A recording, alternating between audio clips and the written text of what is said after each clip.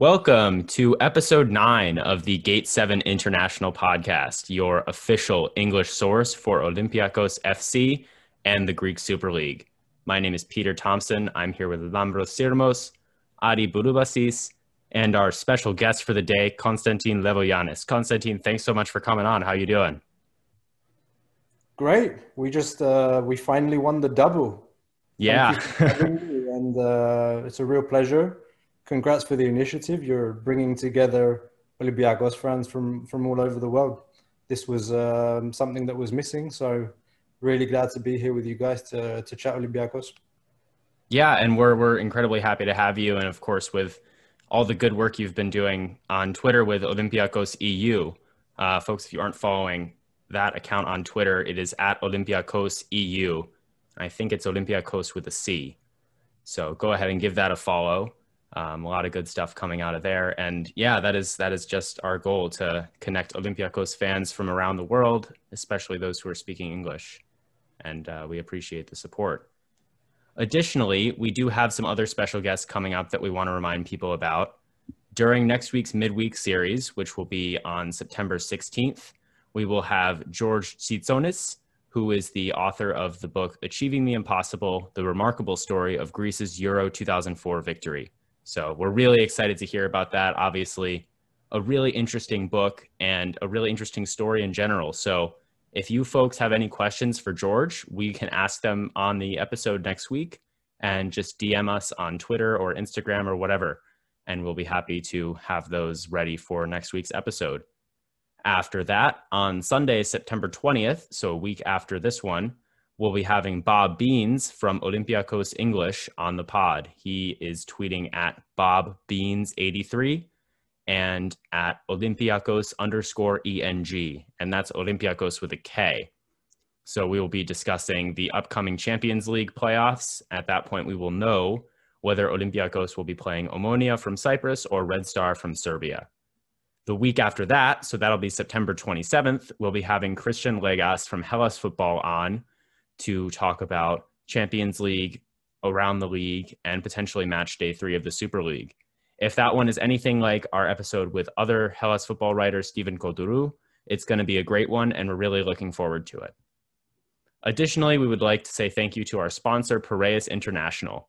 If you need to ship household items, cars, or appliances to Greece, please contact our friends at 410-675-4696 or email them at sales@piraeusintl.com.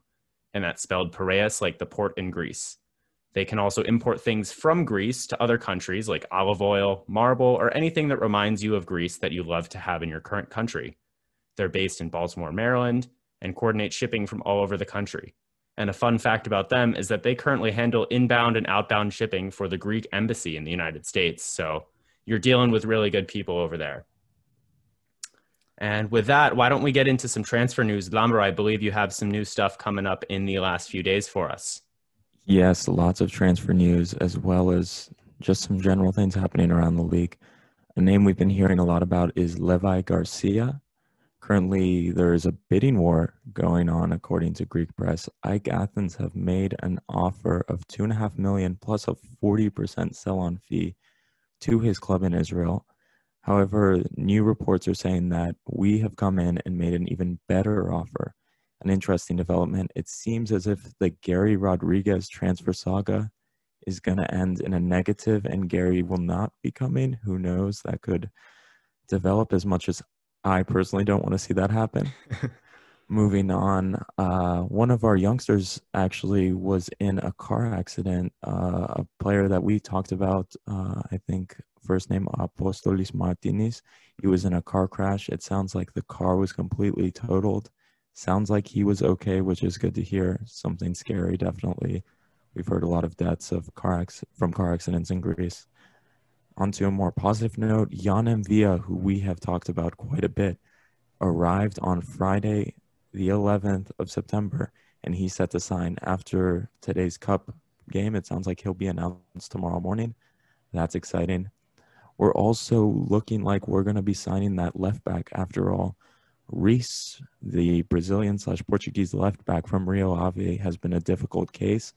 We are pursuing other options. We still are looking at podcast favorite from St. Etienne, Miguel Trauco, but Reese looks like the main option right now. We're looking at that one. Another saga which has been going through almost all summer and which has heated up recently is the Ruben Semedo saga. We've talked about how the club is demanding around 13 million euros from Benfica to let Semedo go, but it sounds like Benfica are willing to wheel and deal for this transfer. What the press is saying is that we may be willing to agree to let Semedo go if Benfica offers us a few players in part of that deal. There's a young fullback named Tavares. He's 19 years old. Looks like he could come over to Greece with a loan and an option to buy.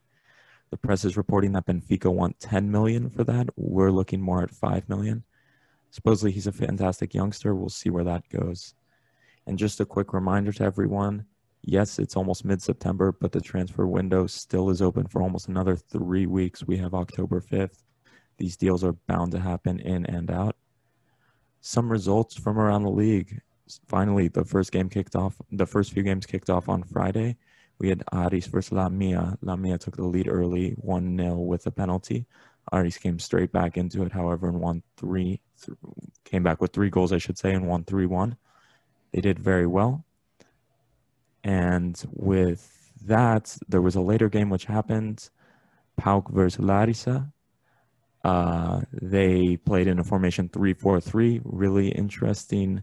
Diego Bisesvar, the winger / central attacking midfielder, I would say, was playing at right back, an interesting position for him. He actually assisted the only goal of the game for Tsolis, who we've talked a lot about on this podcast, especially for the Greek national team. He had a fantastic volley he shot in. PAOK were quite dominant in the first half, despite a slow start, especially after the goal. Larissa came out of the gate strong, but winded out running out of energy at the end, it seemed. And one funny note from this game, we talked about how poor Chuba Akpom's finishing. If you guys want to see a really funny video, you can go and see Chuba Akpom essentially miss an open net. It's up there for contender of worst misses of the season from match week 1. You can't miss those in Champions League. Otherwise, he's going to miss them in Champions League. He's going to miss them. So anyway, finally, Ofi getting ready for their Europa League game, I think, against the Cypriot team, if I remember correctly, drew with Panetolikos, which that game was 1-1. I believe Panetolikos took the lead 1-0, and then Ofi brought it back 1-1. With that, that's roughly the news we got from around the league. Just to touch back on real quick with the left back deal, when we made our offer for Trauco with Etienne, they actually had until October 3rd. We gave them until really early October to consider our deal. So there is a possibility that could happen, but it's very low. It's very low. Well, who knows if that's even true? I think he's the last resort, even if we would love to have him come in after our whole interview with Luis.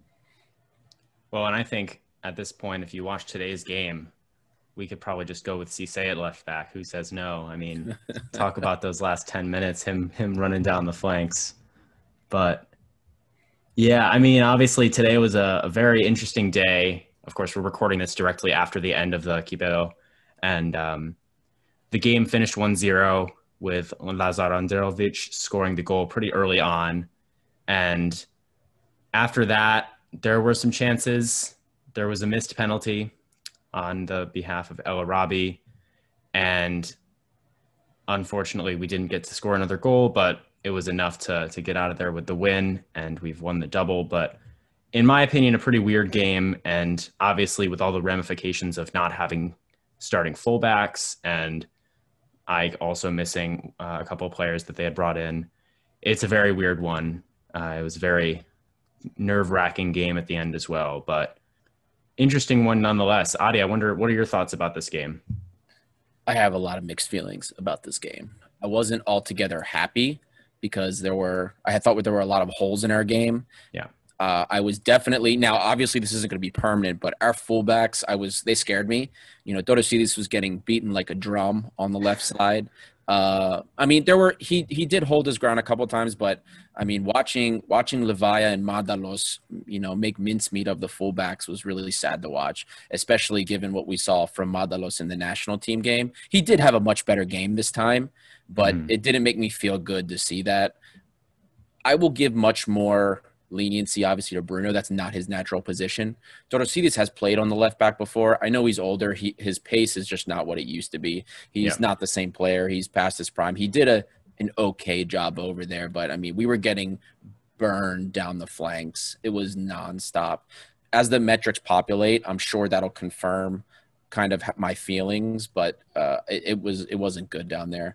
The midfield I thought was okay. Bouchalakis, in the beginning, I didn't think he was doing enough, but then as we kind of watched him, he was doing his job. A lot of pressures. Actually, it turns out he led the team in pressures. So, but we're so used to Guilherme on those pressures, winning the ball and cleaning things up. That's not really something Bouchalakis does as well. And I do want to note that this is sort of unrelated, but this is also a final game for Torosidis as far as we're concerned. We saw Tsimikas congratulating him on social media after the game. Obviously a nice way for him to go out. But yeah, I mean, he's not a player that we expected to have in the team all year. So it definitely was a problem area. The AEK players were just exploiting that part of the pitch on both sides. I think Bruno played hard. And I think for someone who's not a natural right back, he did okay. But yeah, I mean, he's just not a good enough defender to deal with those guys for 90 minutes. Yeah, I felt that we were texting during the game a little bit, and I pointed out that I thought, okay, Bruno as a non-right back was playing actually pretty well as a right back. He was having some good runs forward. And Torosidis, it was so clear that he's been waiting like 2 months to retire, like he was really hoping to retire in July, I wonder if he was even able to keep so fit, I couldn't imagine knowing that this was going to be your last game, finally getting to it in July. Okay, the EPO is incompetent. We're not doing it in July. We'll do it a few weeks later. And then Maxi Lovera tests positive for coronavirus. You got to delay the cup even longer. Yeah. So it must have been difficult for him. I don't know how much we can criticize him. Another performance that I would love to point out is Tsourlakis played a really great game for a 17-year-old. Yeah, I don't even know if he's turned 18 unreal. Yet. Like, AEK had how many corners? 13, 14? I don't know how many exactly, but a lot more than us. Yeah, Tsourlakis weighs like 80 pounds soaking wet. It was amazing to see this kid basically do so well with balls coming into the box. It was pretty impressive. And that first real time he was tested in the game had me nervous when he sort of bobbled the ball, and it would have gone in the net if it weren't for Ba coming in just in time for that clearance. But after that, he was incredible, and he wasn't afraid to come out, and he was great. He got lucky at the beginning, and a good keeper needs a bit of luck. I mean, I think that shot, it deflected and then it bounced in front of him, and he tried to take it in, and it just bounced off and then cleared off the line by Ba. So that was the first bit of action that he saw during the game. Yeah. And then since that, I mean, you saw him come out for crosses and punch the ball really well. Yeah. I mean, guys, a 17-year-old now playing in a cup final. Okay, there's no fans, maybe a little less pressure, but it's still a cup final. It's the kind of game that can either make him a career at Olympiacos or kill his career at Olympiacos. If he made any kind of mistake today, it's the fans so hard, would, so hard in Greece. The pressure is unbelievable, and I'm really happy for the lads. Like 17 years old, we've heard so much about his potential, and I think he's got a good shout at being at the club for a long time, and hope it continues. He continues his development. Yeah, he was an absolute standout today and had me really excited for the future. Obviously, Sa, I think, is working his way back. It seems reasonably positive that he might be back in a couple of weeks for the beginning of the Super League. But, looking way off in the future, I'm looking at this kid Tsourlakis and thinking this could be this could become a great goalkeeper for such a long time.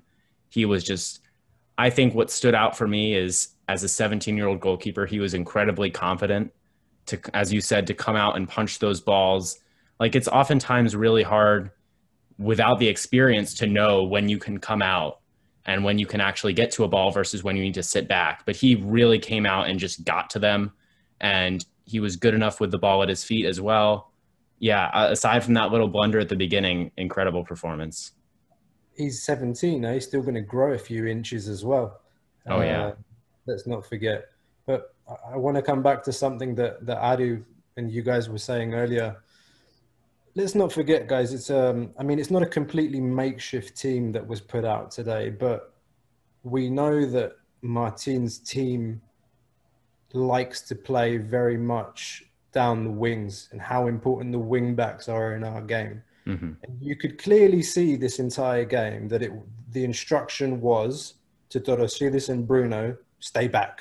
Yep. I don't think I saw Bruno and Torosidis cross the halfway line, if at all, during the entire game. I think Bruno did as good as you would want somebody being called in to play a position they've never played before to play. So That's I mean, fair. hats off to him. And Livaya's Ajax's most dangerous player. I think he did all right. I mean, I think we still need of course, we definitely need another right back to replace Rafinha, to give him some oxygen from time to time. But to link back to this whole discussion about transfers, I think we're good for the playoffs. We have Jolebas and Rafinha in training the last couple of weeks. We've got another week with a game on Friday, our first game in league, and then the playoffs the week after. We've got Envia coming in, probably being announced tomorrow or latest on Monday, I would say.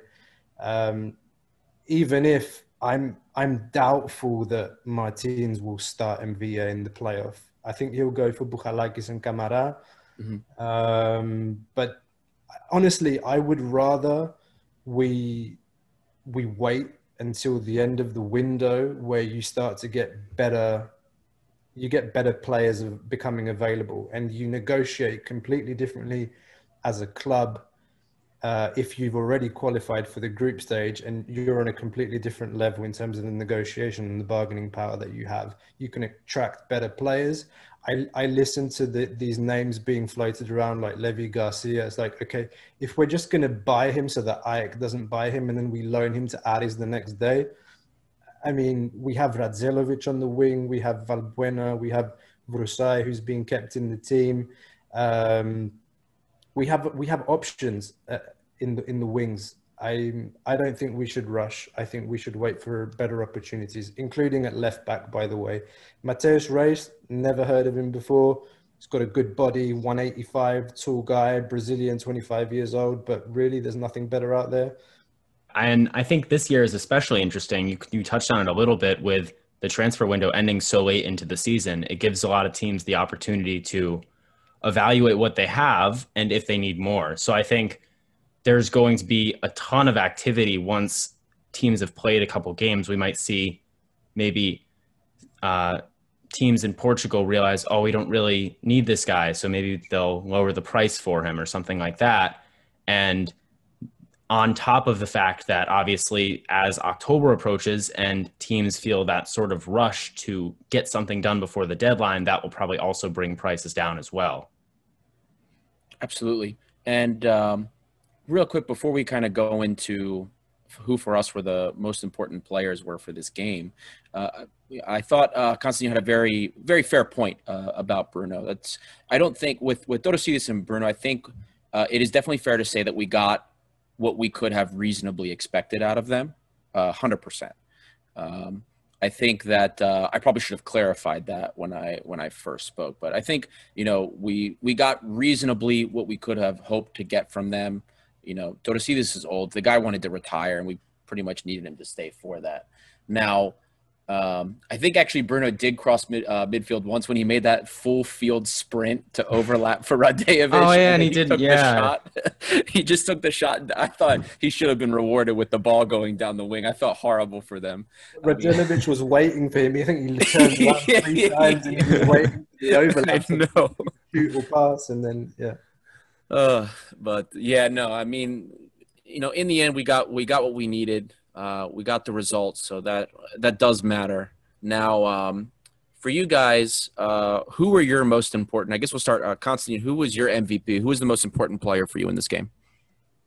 I think Radzelovic gets the MVP because he scores the goal, of course. So without the goal, we don't win. But for me, Camara, I mean, he sticks out like a sore thumb on the fields. I really hope we can hang on to him a little bit longer. I was looking Transfermarkt the other day. His market value has gone up to 12 million, which is it's high. And I hear the club wants 20 million minimum, if not 25. I really hope we can hang on to him a little bit more. But I just think that he dominated the midfield. For me, he was the best player on the pitch. And, I want to say Cisse had a good game as well. I'm always a little bit apprehensive with him. He has lapses in concentration. Yeah. But he turns up in the big games, I have to say. If you play Football Manager, he's one of those players that in his strengths he enjoys the big matches. Lambro is a big Football Manager fan. Yeah, no, he's really always around. He turned up today, and him and Bar, they made some really important blocks. And yeah, the last thing I want to say, El Arabi, oh my God, like he needs to come out of this goal drought. He could have had a hat trick today. I'm a little bit worried for him, given the period we're in and the important games that are coming up. But he looks fit, as fit as you can expect without a preseason. He really needs to get a goal.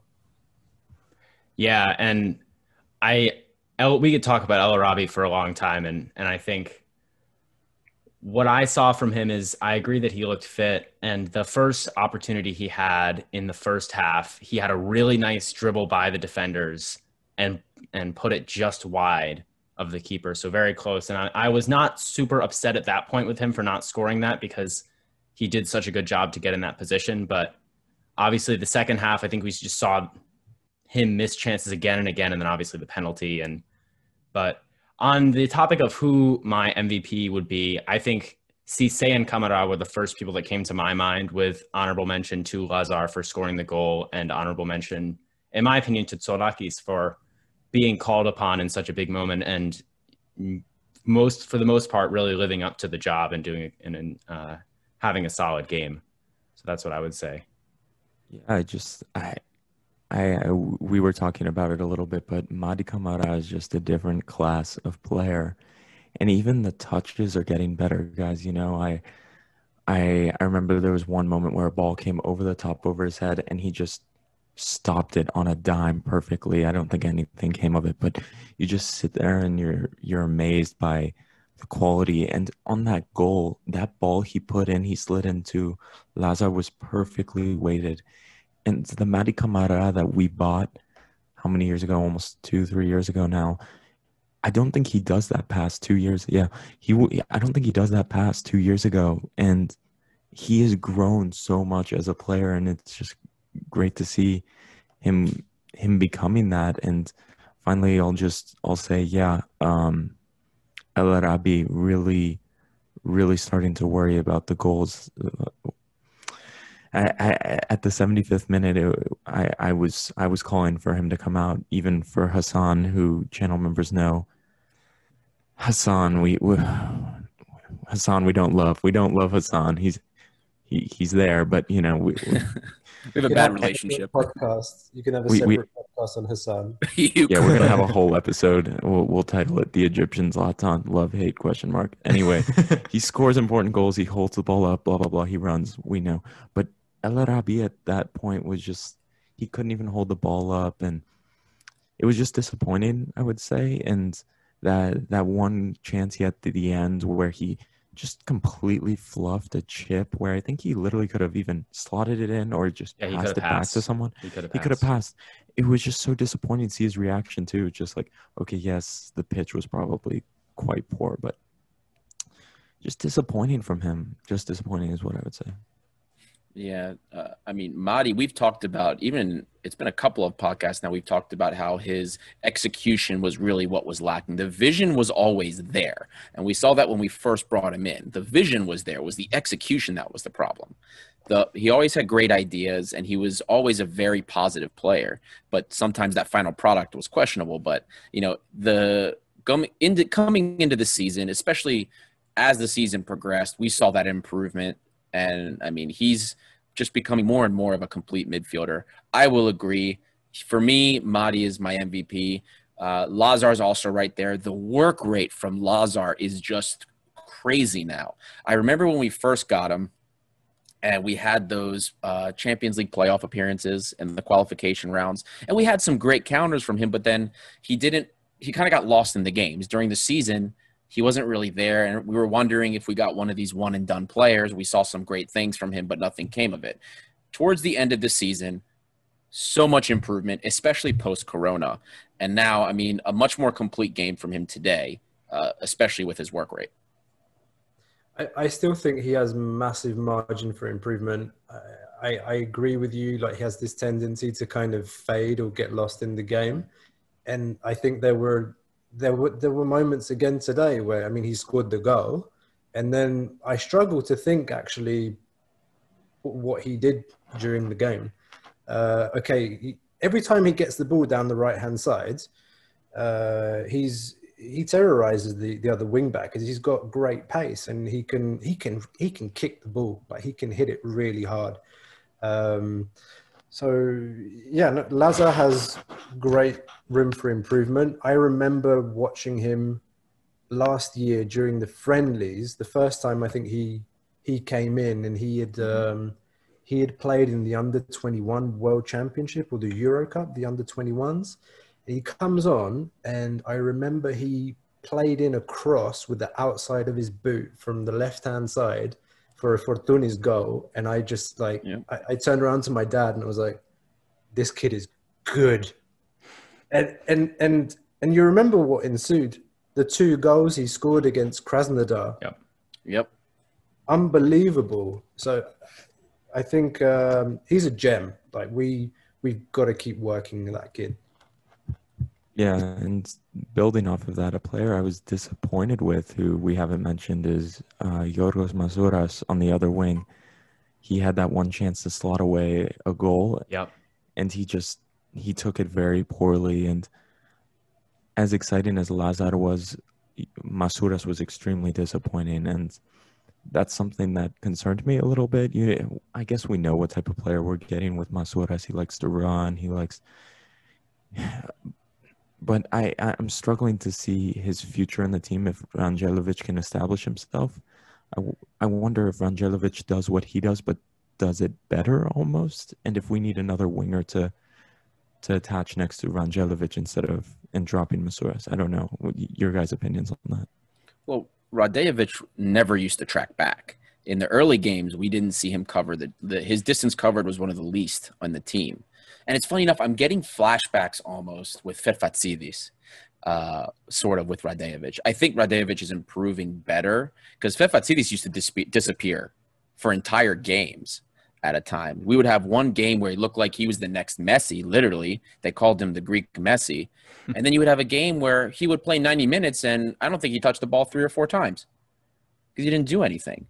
Masouras has work rate. He tracks back a lot, and that's why Martins values him. Masouras is always in the top of our team when it comes to distance covered. He does track back. That's why Martins likes him. Problem is, going forward seems to be the issue. We're getting the pre-Corona Masouras that can't finish or can't put a shot on target. When it looked like finally he was getting there. And he really has never been the most, I don't want to say productive, because he is productive with his work rate. It's more of his positivity when the ball's at his feet. He's not Podenza. He's not Lazar. in that respect. And I think if a young guy like Chumich, that we have some very high hopes for, kind of comes in and start making things work, we bring in Levi Garcia and they're much more positive and actually have a decent work rate coming back, I think Masura sees the bench if one of those guys turns out. And it's interesting, and I don't know if this is something that would happen because maybe it's not as much of an issue, but we had talked about, off camera in last season's Champions League when Omar, you could just tell, was being run into the ground with how many matches he'd played and occasionally wasn't looking very good, especially I remember the first leg against Arsenal, he was not very good. And we were discussing the possibility of using Masouras as a right back or even a right wing back, maybe in a more forward role. And I think, obviously we have Rafinha and other players who could potentially fill in and transfers are not done. But I almost wonder if that would be a way to fit him in if, say, Chumich or Garcia becomes a bigger player and Lazar becomes a bigger player and those two become kind of the staple on the wings. I don't think he'd like that very much. That's fair. But, no, I mean, to be a bit more pragmatic, obviously Masouras has incredible work rate and the coach loves him for that. He's tactically fairly astute.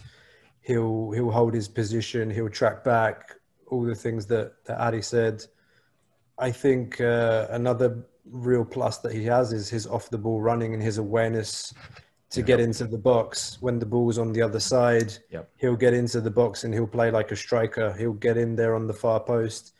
He'll link with the striker. I remember also this. Was it against Arsenal? There was this action down the left where, he had some really great actions with Tsimikas, really good interplay. Mm-hmm. When I mentioned the wingers earlier, I don't think I mentioned him though. He's one of those players. He's like, what you're going to get from Masouras. Yep. You're going to get somebody that holds their position, that works their ass off the entire game. And he might even chip in with a goal. But he won't be that kind of winger that will take the ball into feet, run at the defender. But he's he will get some goals. He's a good squad player. Yeah, and just something to think about. I wonder how much Masouras needs that solid fullback next to him, that Tsimikas or whoever we may bring in, because Torosidis, we mentioned, didn't go forward very much. I wonder if Masouras, in order to excel as a player, to really show his best face, needs a fullback next to him who he can work off of. Just an idea, but I agree with all of you guys on those topics. I think he definitely does. He definitely needs a guy like Tsimikas. Look at how when he was kind of off on his own without the overlapping runs to help pull the defenders away, even with the national team, he didn't play that much, obviously, but we saw that. Giannoulis isn't the same as Tsimikas, and Torosidis surely isn't the same as Tsimikas. The value in Masouras is in his ability off the ball. And just to kind of highlight that, I have some defensive metrics for him. I mean, in terms of what he does in defensive duels, like, when he goes after the ball, trying to dispossess other players, he has the highest in any of our non-midfielders, central midfielders, and offensive guys. The best win rate. I mean, he's pretty successful with duels. Now, in the air, he's not superb, but that's okay. And he wins a lot of loose balls. He also leads the team, except for the defense and interceptions. I should say non-defensive midfielders and non-defenders as well. Leads in interceptions. So he does win the ball back. He does help, especially win balls in our half. So that's what's being valued. It's this defensive capability. Now, the offensive metrics are really what everybody hates about him because that's what's really poor. He's not very good on the dribble. Even when he's trying to get out of pressure, he's not super successful at it. He was more successful post-COVID, but there's a lot of, if I look at all the games post-COVID, he has about a 32% success rate when he dribbles. So, and he tries to do it only a handful of times a game. So usually he doesn't beat anybody on the dribble per game. And then his crosses are not accurate. He actually has only had one cross that met somebody's head in the last 8 games. Offensively, he's awful. well, I don't want to say awful. Offensively, he's not where we'd like to see him, but defensively, he's stellar.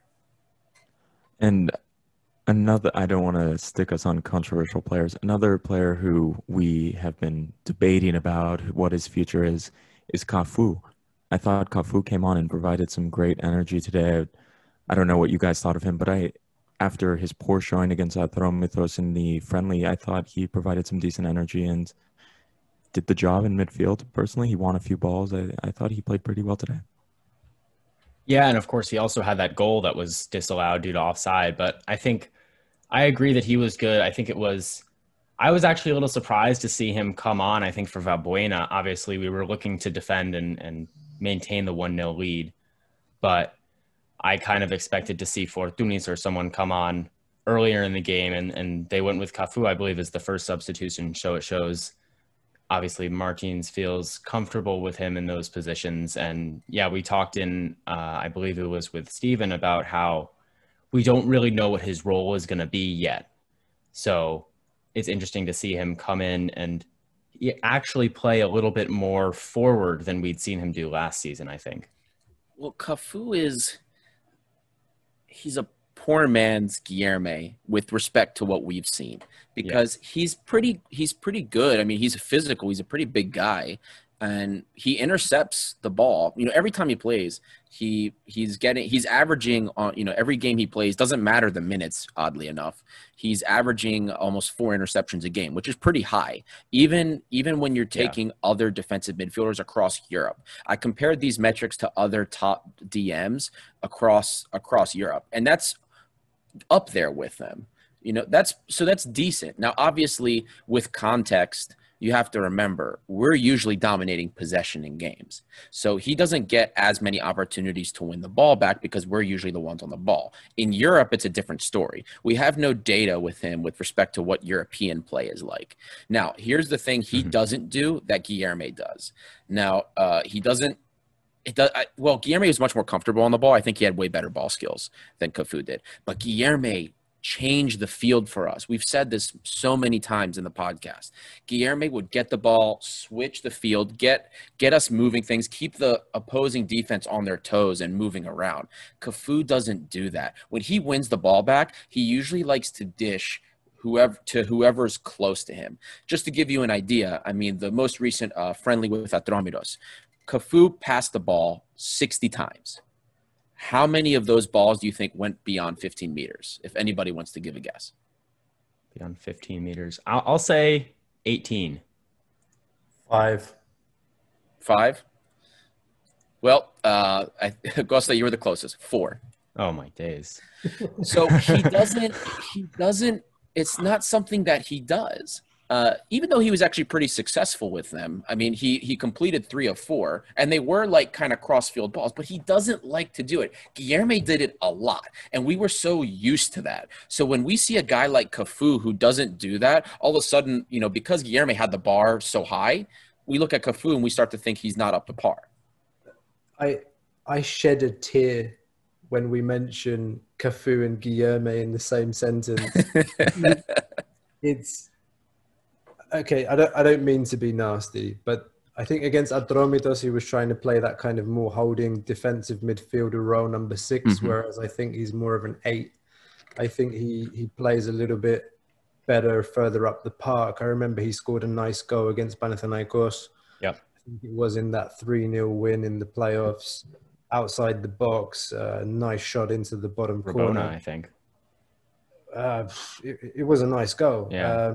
Now, do I think he's going to be a key player this year? No, I'm sorry. And if Camara ends up staying, I think he's gonna have trouble getting on the bench even. Yeah, I think Jan Mvia is the Guilherme replacement. I don't think Cafu is going to be the Guilherme replacement long term. The thing for me with Cafu and what keeps me from considering him to be more in that 8 role is that, and again, this is more of my opinion on what a modern day 8 is. I need to see more vision and playmaking ability from an 8. Like from Madi, that's what we see from Madi. Not only is Madi that box to box guy, but I mean, he's a little bit of everything. I mean, these days, you look at Madi and he's becoming a complete midfielder in that respect. Cafu, I see the defensive aspects.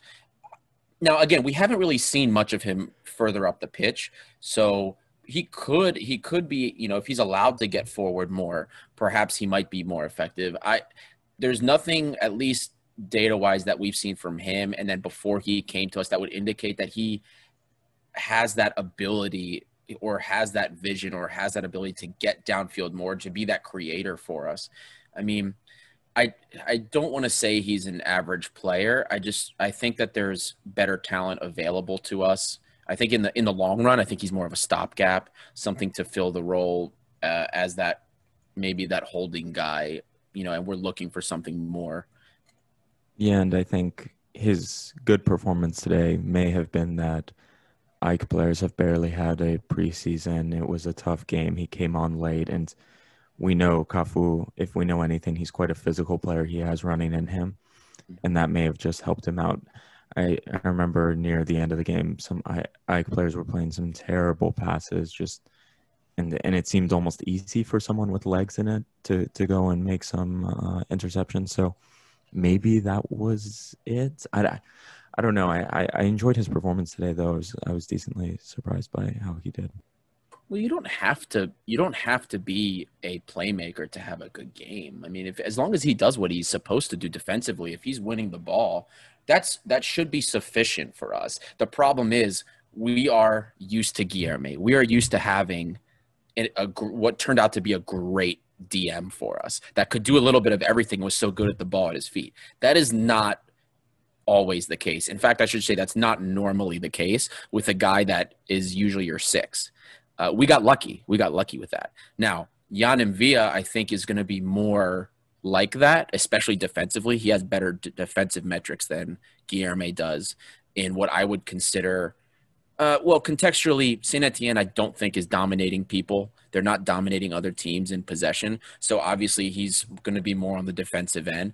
But I think, speaking to what he did in games and seeing the data we saw with respect to Guilherme, he's a lot more close to that, and defensively probably a little bit better. Now, downfield, is he as capable with the ball? Maybe, maybe not, but he is, at least seems capable of switching the ball, and that he kind of likes to do that.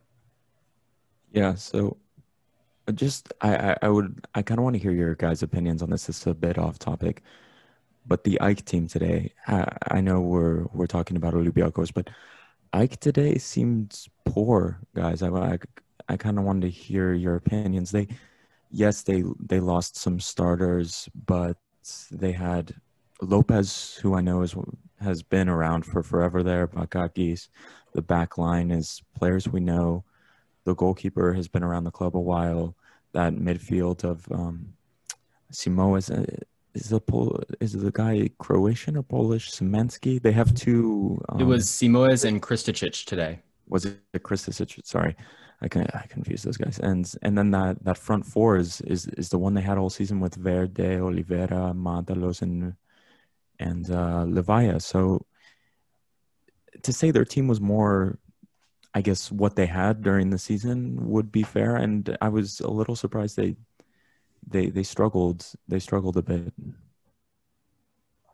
I was looking at the body language of Levaya and Oliveira during the game, and they're by far, I think, AEK's two most dangerous players, together with Madalos probably.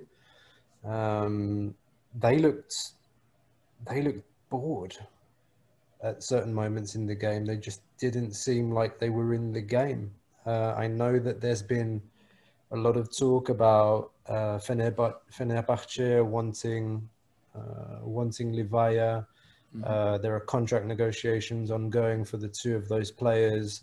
The AEK chairman, Melissanidis, isn't really known to be one to really delve deep into his pocket. So I sense a little bit of discontent there. And yeah, you really saw some sloppy passing while we do like to press high up the field. Some of the unforced errors today were shocking. Like I think El Arabi's last opportunity in the game, it came from a bad pass from the centre back, literally into one of our midfielders' feet, and then El Arabi was through. So no, it was a poor performance from them today. And I think the one performance that I was a bit surprised by after watching the Greek national team was Bakakis. I mean, we all know Bakakis is not an amazing right back, but I think generally we see with Greece that he can at least not make too many mistakes. He's reasonably sound defensively, and he's good enough on the ball that he's not an unreal liability out there. But today, I mean, he had a lot of really poor challenges, and was obviously taken off relatively early in the game, which is another sign that he didn't play that well. But he really didn't look up to it today, and especially after watching him with Greece, that was a bit surprising to me. Yeah, and I know I thought the same thing, Peter, and I know a lot of AEK fans were so disgusted that Leganes only offered 500,000 euros for Bakakis. They're saying this to start on the Greek national team, blah, blah, blah. He was very poor today. He was extremely poor today. And that penalty he gave away was shocking defending. Yeah, it was awful. That was terrible. And I don't know if you guys noticed that when he made that, the tackle was so poor.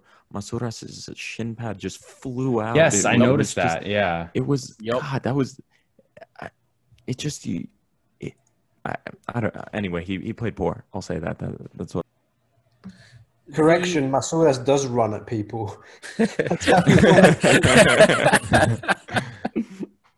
Bakakis only, but yeah. Yeah, I mean, even Radejovic was kind of having his way on the opposite end too. Yep. Neither fullback really played too well. Now, I will say this, despite the plethora of, let's say, unforced errors, the thing that still bothers me is that they were still outpossessing us. The thing that bothers me with our team, and this isn't just this game where it's happened, this has been for 2 years we've seen this. We will get a lead, sometimes on a rival, sometimes on a smaller team, and we kind of just hang back. It's a lot of times with this team, it's a tale of two halves, especially if we get a lead. And 1-0 leads, 2-0 leads for me, that's not comfortable. We've seen so many times teams come back from 2-0 down. I mean, it happened to us in Champions League group stage. Yep. We have. Yeah, I think that's a very good point. And I think I've noticed it the most in the league. I mean, obviously we had the Tottenham game, but even in the playoffs recently, I remember there was an Aris game that I think finished 4-2. And I mean, obviously if you score 4 goals, you're probably good to go.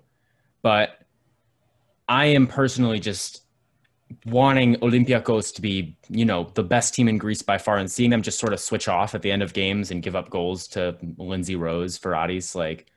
It's kind of disappointing. And I think there was an AEK game more recently in the league. I wish I could remember. And we won.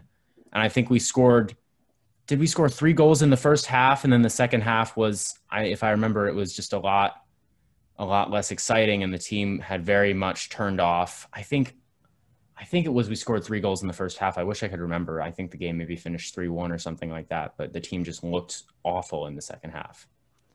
Yeah, I think my greatest memory of this, not under Martins, but was we went to Oaxaca with Besnik Hassi. I think this was his last game, if you guys remember. We scored early with Marco Marin and Ofoe. Maybe Ofoe scored actually in the 50th minute in the second half. And then AEK came back and won 3-2. I think that was one of the most upset I was after an Olympiacos game. That came to my memory, a horrific memory, AEK and blowing leads anyway. But yes, this is also something that makes me upset when we just go defensive after an early goal.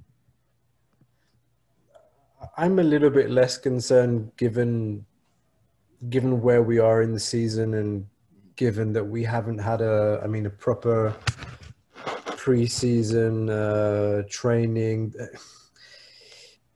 And going back to what I said at the beginning, our wing backs are so important for our build-up and our possession play that you normally see like Tsimikas and Omar on the halfway line waiting for the ball on the byline.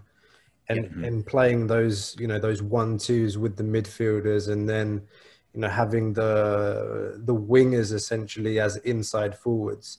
The fact that we didn't have those wing backs that could make those runs and give us that width today, it didn't allow us to play that, that sexy possession football, that attacking football that we like to see Olympiacos play. So I'm less concerned about that. I think today was a professional win. We did what we had to do. We went out there. We won this damn cup after it has been postponed, cancelled 2-3 times, I forget. But sure, I mean, you guys raised the point that we go up 1-2-0, 3-0 in games, and then we take the foot off the gas. Okay. It happens. I mean, you're 2-3-0 up and you say, okay, I can take the foot off now and I can just sit back and wait for the counter. This game's done. It happens inside the head of the player. The game's over. So he kind of just, he takes the foot off the gas just that little bit. Yeah, I think those foot off the gas moments are understandable when it's Larissa and Volos. But, sometimes as Olympiacos fans, we think we're just so much better than AEK, PAOK, especially with how we perform sometimes in Europe. And a lot of times we want to beat our rivals by a big score. And sometimes it just seems we go kind of defensive against them or play more conservative. And I know a lot of fans get very upset about that. And sometimes it leads to these boring draws and people are upset, and they're saying, look what we do in Europe. Why are we playing like this in domestically, blah, blah, blah. I think it's also characteristic of Portuguese coach, though. So at the end of the day, the most important thing is clean sheet.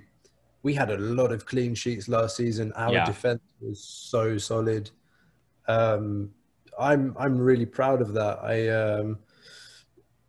I mean, defense is where it starts. So I think if you look at the tactical analysis of the games and the way the team is set up with those two lines of defense, and then the midfielders, the wingers coming in as a fifth defender, I think this Portuguese coaches, they have defense really at the top of their tactical training, and you can see that, and you can see that the way the team is set up in defense and the way that we transition is again kind of characteristic of this Portuguese way of play. If you remember how we played under Marco Silva, it's very similar style.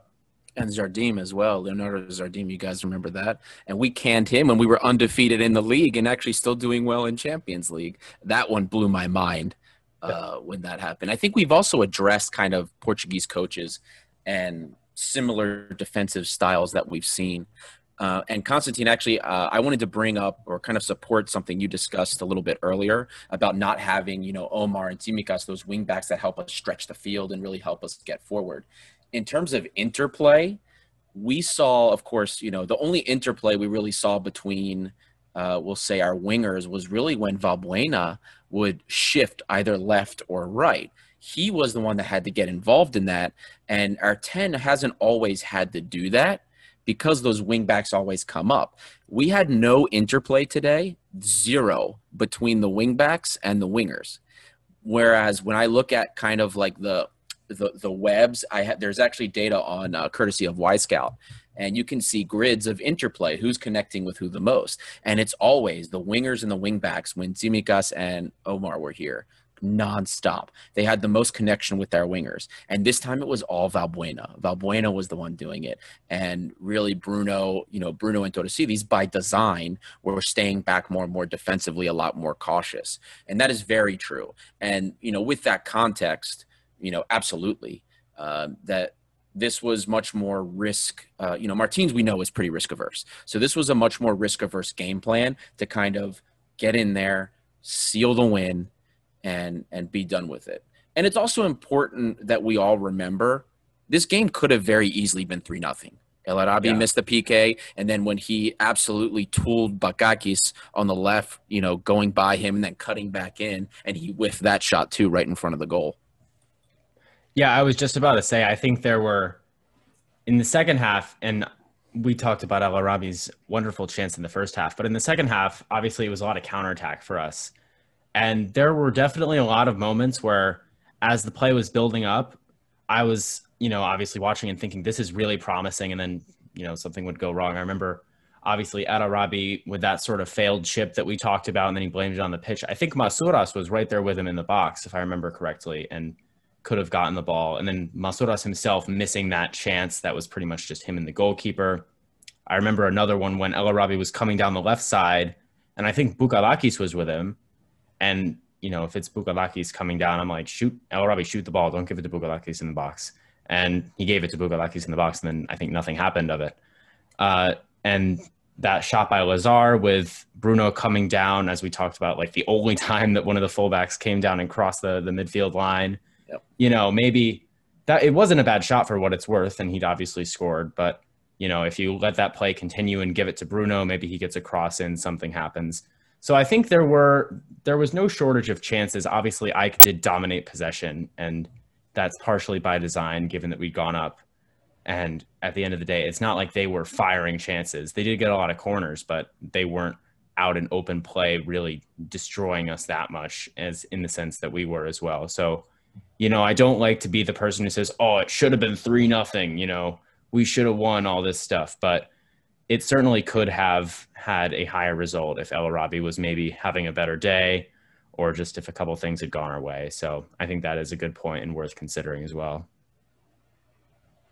Yeah. Just to jump in, and on the points you guys have made about the clean sheet idea, I think that's a really good point, because when we play our rivals, keeping the clean sheet gives us a chance of winning. I always think there's one mistake, there's two chances that you're going to get in a derby. And if you have, and that killed us before we had El Arabi and we were searching for that striker, we had Hassan. There are those few moments in that hot atmosphere where you get that chance and you put it away, you keep the clean sheet, and you're through, you get the win.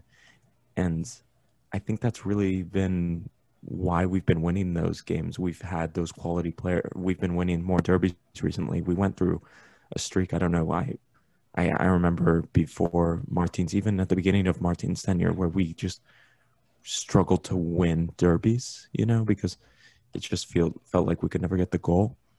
But anyway, that is just my going off track. Keeping the clean sheets is a good thing, and I know we're kind of spoiled to be able to whine about it at this point, but it is important. Pivoting to a different player. So just I'm looking at some of the fan pages on Instagram and Facebook, and the Greek fans in Greece are not happy with Bouchalakis.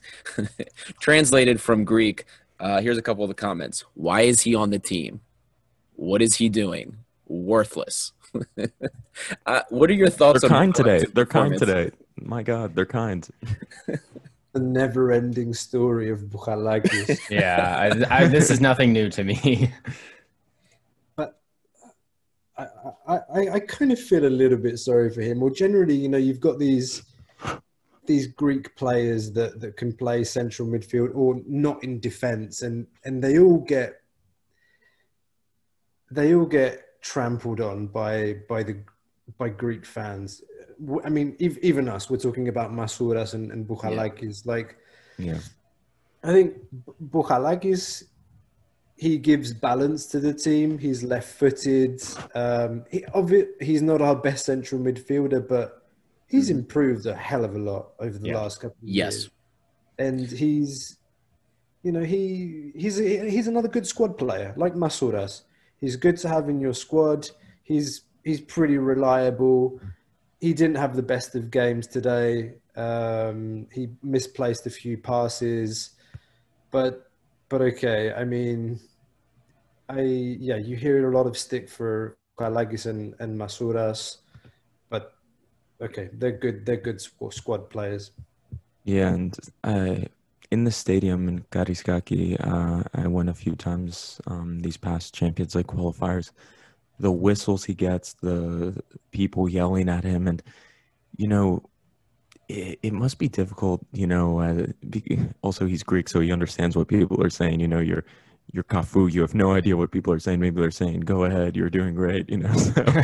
So he understands what people are saying, and they're whistling him, and you can hear the whistles, and it's he's improved. He's improved, and I know people don't really think about it.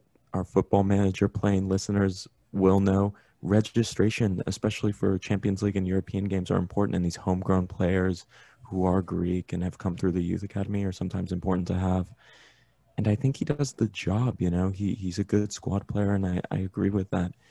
And giving him stick about a poor game. Look at El Arabi. This was a disaster class of a game. If that was a Greek striker, he would he wouldn't be in the team anymore. He would be I do not care who it was. If he had a Greek last name, he was on the street tonight. He was done, you know. He'd be heading to Poland with Yanni Masouras. Yeah. So So complain about Bouchalakis. Well, go complain about El Arabi because he cost us almost as much this cup final. He's our most expensive or highly paid player until Envia signs or is announced. I think he gets 1.5 million euro a year. And I'm going to say something or ask a question. Do you think we're going to buy a striker before this window ends? And I'm going to go out on a limb here and say something wild. Edinson Cavani is still available on a free transfer. Big banger. Bomb. That's Greek bomb. Media loves this. I don't. Do you think we'd cover his wages? Anything. Real question. Anything's possible. Our chairman's crazy. Cavani and Godin both coming in. If he's still available on the last day of the transfer market, I mean, okay. As I said, I'm speculating. I don't know anything. It hasn't been reported, or you know, some crazy person has probably written about it on Twitter and said, "Oh, let's go and get Cavani." But I mean, the question is, do we get a striker? Are you worried about El Arabi's form? Because I'm not comfortable with Hassan playing as our first striker. Neither am I. I think he's a good option to have as a second striker. Yeah. But I'm a little bit worried with El Arabi's form, and I really wonder if we might start to think, is it time? Could a bid come in for El Arabi? That's an interesting question. Well, what's the old Martin Tyler saying? Form is temporary, class is permanent. I think that, I mean, it's definitely a little dip in form, but I feel like El Arabi is going to come out of it. The thing that's important for me and what keeps me a little bit more positive about the whole thing with El Arabi is that the ideas are still there. The movement is still there. Positioning is still there. So, you know, he was very aggressive. He was pressing on the defense today. He had the right ideas. It's just the execution wasn't there. And I feel like we've been more fortunate, especially under Martins, than not with like player form dips and drops. Martins seems to be able to reverse those quicker than not, because we've had similar form dips and drops with Guilherme at points. I mean, he's probably was one of our most consistent performers. Madi with, you know, he had a couple game dips here and there. I think in the long run, El Arabi will be okay. It was a frustrating game, but I think in the long run, it'll be okay. And just a quick little thing for Bouchalakis, his heat map has just been uploaded for, you know, his distance covered and where he went. He actually covered more ground than Madi today. He was everywhere, even though a lot of people didn't notice it, but he covered more ground than Madi. So if people are going to complain that he wasn't putting the work in, he covered way more distance. And I also want to address this because some people thought that there was no way it was true that Bouchalakis was an accurate passer. He is our most accurate, not just general pass, short pass under 25 meters. He's our most accurate long passer. He connects almost everything. He is very technically sound. The question is, how can we get him to want to do that more? Because when he does it, he connects. When he sends through balls, they're usually right on the money. It's just how can we get him to look forward more often and be more positive? Okay, so the Bouchalakis news is interesting, but I want to get to the BAM striker as we are Greek football fans. We're irrational. Why sign Cavani when you can get the god himself, Mitroglou, back, hopefully on a free from Stop. Marseille Stop. in the goals. He's still got Stop. something left. Oh my God. When you can pay him a ton of money to do nothing. That's a bam right there. That is, Oh. I will fly to the airport and I will arrive with him. Have we ever paid anybody? Cavani was making $7.5 million. Have we ever paid anybody $7.5 million a season? I don't know. Even under Kokali, I don't think we paid anybody that much. There I'm was trying a to- there was a guy called Lajos Detari. I think he was a Hungarian player that played in the 80s that my dad used to tell me about. And I think the chairman of Olympiacos was a guy called Koskotas at the time. Yeah. And this guy went to prison later on for, I don't know, getting bankrupt or doing some shady stuff. But that was a big money transfer from, guy from former Soviet Union. I could be wrong. I don't want to offend any Russians or anyone from that part of the world that might be listening. But yeah, that's crazy money. 7.5 million Cavani was earning. Yeah. Well, I know we've paid some players over 3 million. If you guys remember Diogo, the Kokali brought him in. There was a 10 million euro transfer, I believe, when we bought him, and we brought him in. Now, even when that first year when Marinaki just bought the team, and we had hired Lenin, I believe it was Ewald Lenin was our coach with that terrible performance. We ended up losing Champions League and then losing again to Maccabi Tel Aviv before we hired Ernesto Valverde. Diogo was getting paid 3.25 million euros a year back then. It's not bad. Yeah, And so yeah. that's the highest one I can think of. This Cavani news just backs up my point even more. Airport, Bame, the Romeo, let's do it. Bam, Mitroglou, let's do it. Yeah. Anyway, I don't know. guys, continue. That's a bit terrible idea, probably. I just want to give some credit to Linen because I think he was the guy that signed Holebas. Huh? He was, and found him in second or third division Germany. He was him. 1860 Munich, 26-year-old signing Jose Holebas with a Greek grandmother, and everyone was like, "Who the hell is this guy?" I was one of those. I still remember that back when the old Greek soccer forums were around and everybody was freaking out. I still remember seeing Greek fans on Facebook flipping out. Marinakis had just become the owner and they're already ripping on him for these terrible transfers. That he was a wonderful surprise. Who else?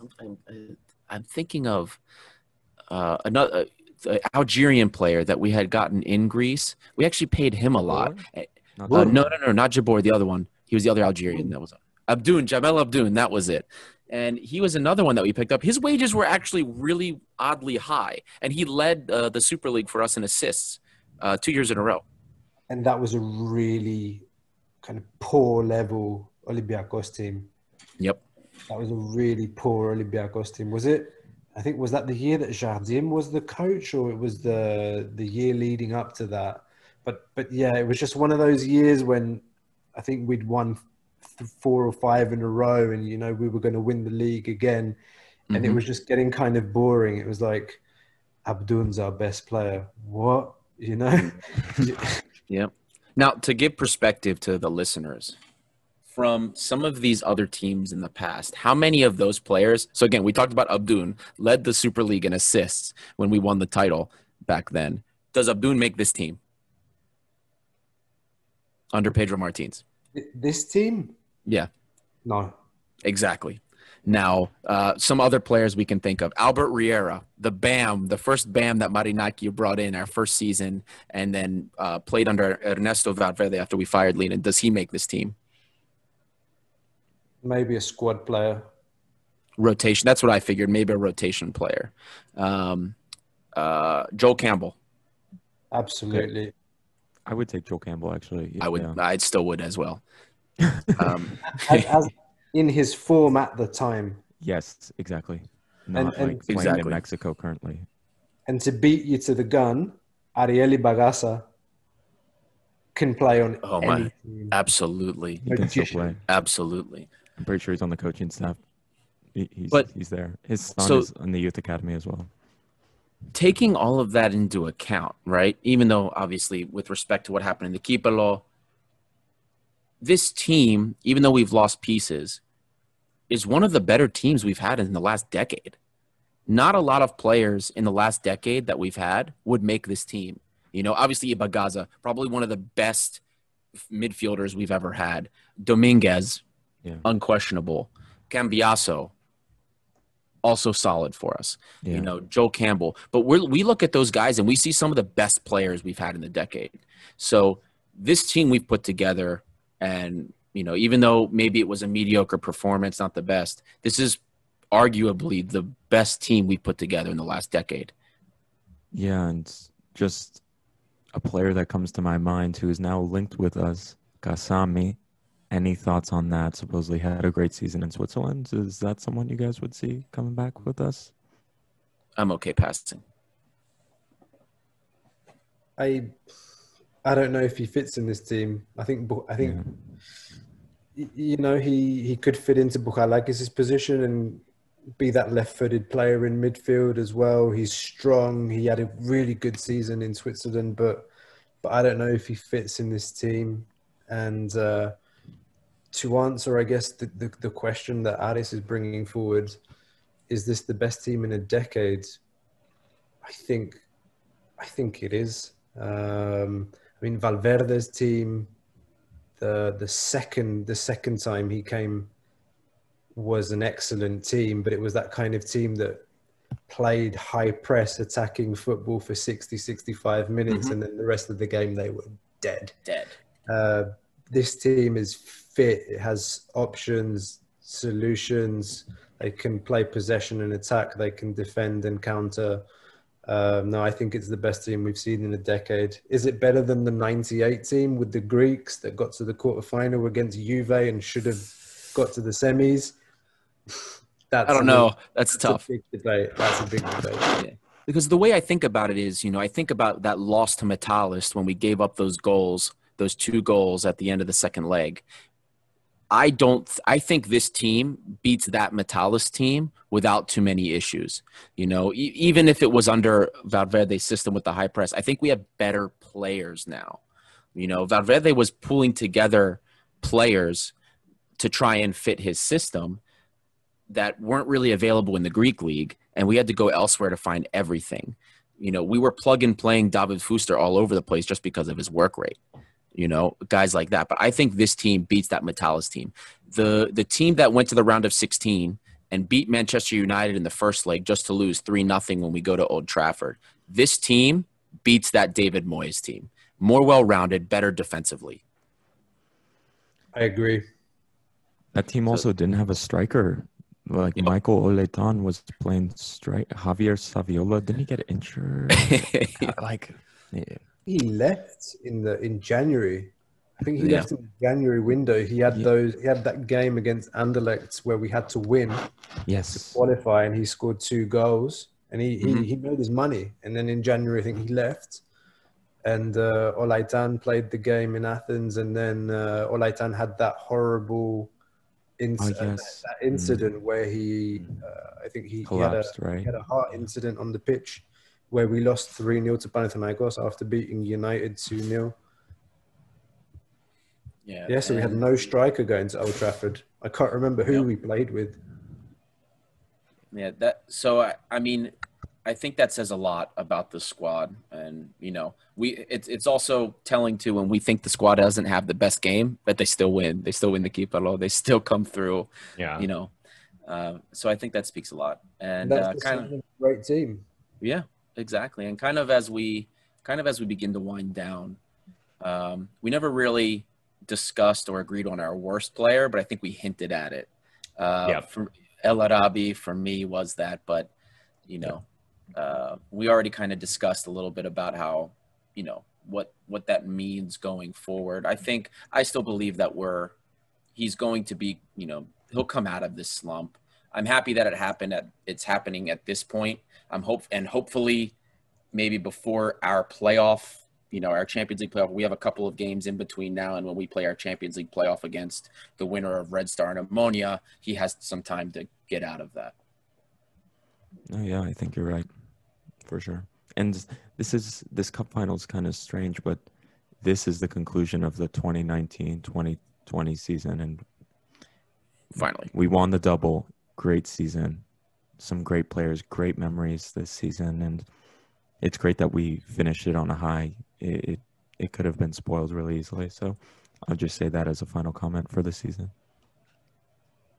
Yeah, and I agree that it is very weird to feel like this is the same season that we won the league, because it seems like we were celebrating about winning the league so long ago. But yeah, I mean, we've talked about with this cup being postponed again and again, people seeming to care less about it. And, it obviously went from we haven't won the double in such a long time, and to actually finally do that is a really nice feeling. And to end things on the way they ended, with Torosidis having a nice sending off where he actually gets to play in a meaningful game and it's not just pity minutes. I think that was nice for him. Obviously, we missed out on his moment of being subbed off and getting an applause from the fans because there weren't any fans there, but still good for him to finish off on a strong note there, even if obviously he's very old and didn't have the best game. But it was an interesting one. I'm glad it happened. I'm glad we won. And now the focus will be on starting the Super League and starting Champions League. And we've got a lot of new players coming in, so it should be very interesting. What a great servant to the club he's been. I think yes, legend. He played 6 years for the club before his transfer to Roma. And he came back at a time where we hadn't won the league and we were looking to rebuild a new squad. So it was that first season Martins came in, and, really we'll look back at Torosidis, and he was just such a versatile player that could literally play anywhere on the park. He played the great part of his career as a right back. He ended his career as a left back, and that says everything about his versatility. I remember games he played central midfield, I think, under Valverde. Then he scored some important goals, a lot of important goals in derby games. Really, what a great player, for not just for Olympiacos, but for Greek football. Yeah. And even there, what really did it on this the second time back here with Martins was just how it's kind of how we hope Holebas will treat his time back, how he was willing to play anywhere. He played in the midfield. I remember in that first season he came on in some of those Europa League games, I think, to play on in the midfield because we were short players there. And there was no moaning about, I'm not playing enough. We should rotate more. Maybe in smaller league games I should play more. And I think that shows the character he was. And whenever we scored a goal, the moment that comes to me clearly of like him as basically his second time here as a teammate was when Lazar scored that goal against Krasnodar, and he was the first guy on the field hugging him and just lifting him up. And he got a yellow card because of that, because he was a substitute and he ran onto the field, and that just showed you the type of guy he was. He loved the team. He loved the team. He was almost a fan in that moment. He ran on the field. He was so happy. And exactly as you said, he was a great player for the team and a great servant to the club. Yeah, can't do anything but agree. And with that, I think that about completes everything that we have to say. Constantine, I want to thank you so much again for coming on. And while you're here, I also want to give you the opportunity to plug anything, whether it's social media or anything you're working on that you'd like to talk about, whether it's anything on Twitter or other platforms. If you want to let people know where they can follow you, now's the time. Sure. No, thanks again, guys. Really great to be here. I did ask you guys if you'd be interested in having a chat, so I have to put that out there as well. You didn't come to me, I came to you, so thanks very much. I hope we have opportunities in the future to discuss some more. And yeah, if people would like news, updates, analysis, sometimes or most of the times live updates of games of Olympiacos. You can follow at Olympiacos EU, Olympiacos with a C on Twitter. Thanks again, guys. And this was a lot of fun. I think we're definitely going to do this again. Yeah. Yeah, and I just want to say your account is really great, and I actually really like a lot of accounts are either Greek or English. I like that you mix Greek with English because you get both communities kind of interacting with each other and getting accounts from all sorts of backgrounds. So it's nice to get perspectives from Greece and from the abroad. There was some Spanish too. Some Spanish on there I saw like last week. Some French as well. Yeah. It is Everywhere. EU after all. Yep, exactly.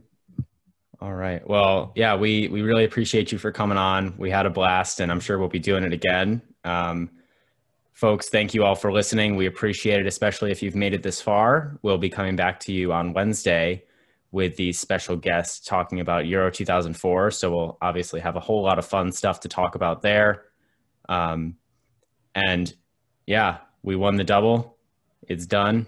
The next season will now begin. We can finally close the book on the 2020 season. And despite the fact that that season is over, I was actually joking today before we went on camera that this is the first episode since we've started this podcast that there's actually been an Olympiacos game to talk about. So obviously we'll continue to push out the content as the team actually starts playing more regularly with Super League and Champions League coming up.